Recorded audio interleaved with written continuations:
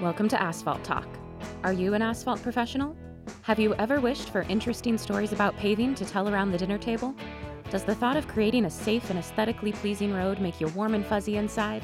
Then this is the podcast for you. Each episode will tackle real industry challenges to pave a smoother way for asphalt suppliers and producers. This podcast is sponsored by MAPA, the Missouri Asphalt Pavement Association. Founded to promote quality and accountability, MAPA has been serving the asphalt producers of Missouri since 1990. Hello, everyone, and welcome back to Asphalt Talk. I'm your host, Dale Williams with Missouri Asphalt Pavement Association. Today, we're sitting down with Brian Johanning from Superior Bowen to tackle Brian's priorities as the 2023 MAPA Board of Directors President.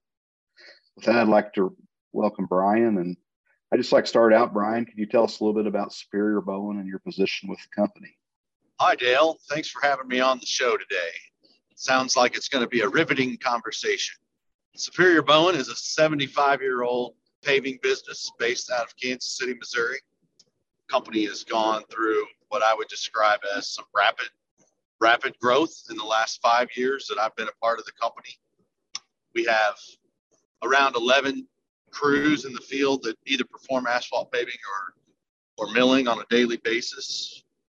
We also have 5 plants in the state of Missouri, I believe is the total number right now. And we perform some grading and site civil general contracting as well. So those are the three main things Superior Bowen does. The grading and site civil general contracting component is probably the newest of those three things, and it's probably around 10 years old. So, Brian, how long have you been with Superior Bowen? Next year will be my 6th year. It seems like yesterday, but no, it's been great. It's been great. Where did you work to previous to Superior Bowen? So I started my career out with Emery Sapp and Sons. I grew up in Columbia, Missouri, went to Mizzou, and just had some mutual connections there. So helped Emery Sapp get started in Kansas City, along with Tim Paulson back in 2005. Got an Ivy League education working for those guys and with those guys, and have very, very fond, memories, friendships, and relationships there. But had an opportunity to go to the consulting side of the world and went over to a company called Schaefer Klein and Warren, who has since been acquired, but worked there for 3 or 4 years and kind of missed construction.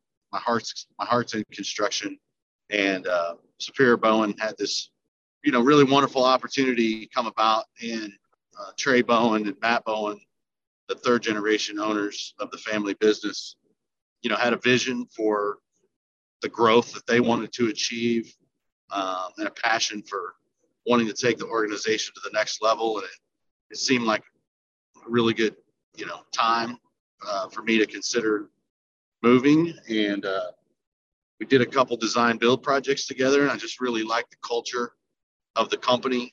And so moved over, I guess, in 2017, late in 2017, early 18. So, Brian, the next question I want to ask you is one I always find fascinating, because I don't think a lot of people start out with this as their career objective. But did you always want to work in the asphalt industry? No, it's funny, obviously growing up, I guess my dad was in the lumber business. So I grew up around construction, spent a lot of my high school summers pushing a broom in the lumber yard or working at his partner's, farm and ranch up in Hallsville, Missouri. So I grew up around construction, didn't really know what I wanted to do after I graduated from Mizzou. But a guy named Bob Lamone, who's kind of a legend in mid-Missouri, was a very, very dear friend of mine, along with his son, Mac, and they introduced me to Emery Sapp. And so I was a concrete guy for, 5, 6, 7 years, 8 years maybe. Didn't really didn't know much about asphalt. Obviously learned more when I went to the consulting side, and I continue to learn, every day now, being at Superior Bowen. Well, Brian, we're glad to have you in the industry, and glad you're now on the dark side. Yeah, that's right. So tell us a little bit about your hobbies outside of work. What do you like to do? Oh, I mean, I have a lot of hobbies. Just ask my wife, probably a few too many at times, or my boss, Trey. Uh, I love to hunt. I love to fish. I love to play golf.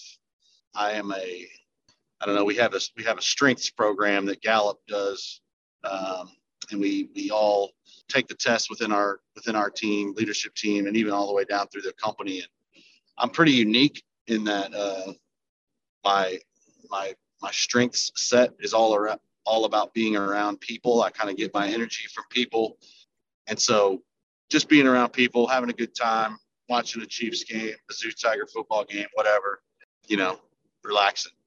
Great. So what is one thing that most people in the asphalt industry don't know about you? Well, probably that I don't know a whole lot about asphalt. my my my strengths and passion, is people, and I try to use that that strength to my advantage at times when it comes to talking about the industry and selling asphalt, if you will, as a career. Um, it's interesting. There's a lot of things I work on: commercial real estate, land development, design build in the municipal world right now is starting to pick up a lot of steam. And I think the thing that is unique about asphalt is it offers a ton of flexibility. So when it comes to the technical components of asphalt, probably don't know as much as a lot of our peers on the board, but at the same time, I try to sort of offset that by, self-admitting what I know and what I don't know, and I try to surround myself with experts like yourself whenever there's a technical need. Great. So, talking about people, Brian, who has been your most important professional mentor? Boy, that's a good question. And, I would say at different times, I've got a number of different mentors, both inside the industry and out. It'd be hard to say who the most influential person has been on me. I will say that Trey, Bowen, and the Bowen family, just in general, have been extraordinarily kind to me and invested in me. And I've got a coach, Teresa, that helps me through a lot of issues. I turned 40 this year, so it's kind of funny. I joke in the last year or two, I was actually talking with Nick Stone at Ford Asphalt in St. Louis the other day about this. You kind of get to a point where in your life where you have to learn how to be patient, and it's not something that I've always been the best at. But working with Teresa and spending more time around, the Bowen family and other leaders in our organization. When you're around people that make decisions with the next decade and the next generation in mind, they don't make decisions based on a project or a quarterly, return, or that's not how these people think. They think about years and years and years. And I think that's had a huge influence on my life, both professionally and personally, just focusing on my family and my children, and, trying to make sure that we're all set up for success in the long run. And now a public service announcement from our sponsor, May Create Design. Google Translate doesn't work for web designer to paving company translations. You say hot mix and it thinks you're talking about the latest snack craze. Wouldn't it be nice to work with a designer who knows the difference between binders and bitumen? Work with folks who have been speaking your language for the past 17 years. Visit maycreate.com. That's MAYE create.com. Because if you think your website sucks, so does everyone else. But that's great, Brian. So I'm going to shift gears just a little bit. Can you please tell us why you're a member of MAPA and how MAPA best serves Superior Bowen? Yeah, I think that changes probably with time. I think my involvement with MAPA Dale's probably gone back now 3 or 4 years. A guy named Keith Davenport preceded me on the board, and he was kind of a legend in Kansas City for a long time. worked for Clarkson, Superior Asphalt, and Superior Bowen.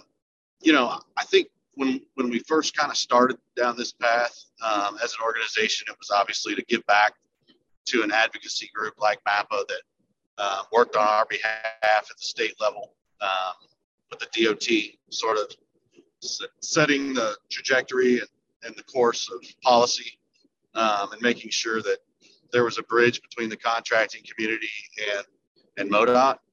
I think that there's a ton of opportunity for MAPA and our investment in MAPA to continue to be enhanced at the more micro level within the design consulting community, both in public transportation and commercial land development, and then also at the public works level with staff at the city and county level in Kansas City and beyond. So I definitely think, hopefully, especially as my tenure as the chair next year, we're going to prioritize, the tons, if you will, that exist at the local level and not take our eyes off the ball of what's happening at MoDOT, because a lot of folks still follow MoDOT's lead in terms of, specification and performance testing, et cetera, et cetera. So anyway, that's what I hope to evolve our partnership into as we go forward. So Brian, what's been the most rewarding part of serving on the MAPA board? I mean, I could say this is pretty easily just the relationships that I built with fellow board members, with people like Stacy from May Create, Rick Bierman over in St. Louis, yourself, Dale, and Jeff City. Just having peers across the state that I can go to and bounce things off of, ideas off of, best practices off of, without fearing like, a competitor is going to take something that you say and use it against you. I think the MAPA board is really unique in that it's a very close group of folks, men and women, that, are very trusting and share a lot. The fellowship gained through those board meetings and adventures that we've gone on the last few years is easily the best part for me, relationships. So Brian, you talked a little bit about identifying some of the local tons. Do you have any other goals as you take over as president for 2023? Yeah, absolutely. I mean, one of the things that I have really leaned into, I guess, the last 3 or 4 years is, and it sort of taps into that people thing, is talent, and trying to bring net new jobs into this industry. And quite honestly, I don't care if people want to go hop on a piece of dirt moving equipment, work for a bridge contractor, work for a concrete contractor, or work for an asphalt contractor. We got to figure out ways to get to children and young folks sooner, communicate to them what the industry is all about. There's so many people that don't understand the difference between concrete and asphalt. They don't understand how a road gets built. They don't understand how they can, get a job, join the union, get a job, make $75,000 with full benefits and a pension or 401k. They don't have to go, wait tables or bartend. Not that there's anything wrong with either one of those things, but they don't have to go work nights, weekends, and we got to figure out a way to just educate people more about the benefits of our industry and the positives about being a part of it. So I'm going to hammer that home, hopefully as I sit in the leadership role on the board. I think that's very important to, like I said, Brian, not just the asphalt industry, but the construction industry in general, especially if we look at the influx of funding coming our way the next 5+ years. So, with that, where do you think the industry is headed in the future? I think that I think there'll be some change. I don't think it's going to change as rapidly as everybody describes, with the advent of EVs, although you can certainly see how the marketing anyway for EVs is definitely taking a step up. Panasonic introduced a huge manufacturing facility for those batteries in Kansas City this year.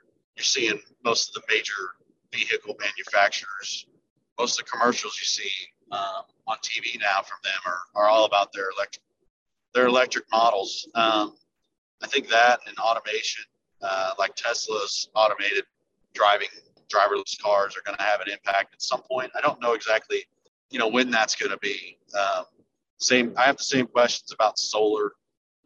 It's amazing to me that, as we build data centers and other manufacturing facilities in Kansas City, the power needs that exist with some of these operations, and how there's not solar and wind or more renewables to come up with to meet some of those power needs. Obviously, the industrial craze has taken over many of our communities.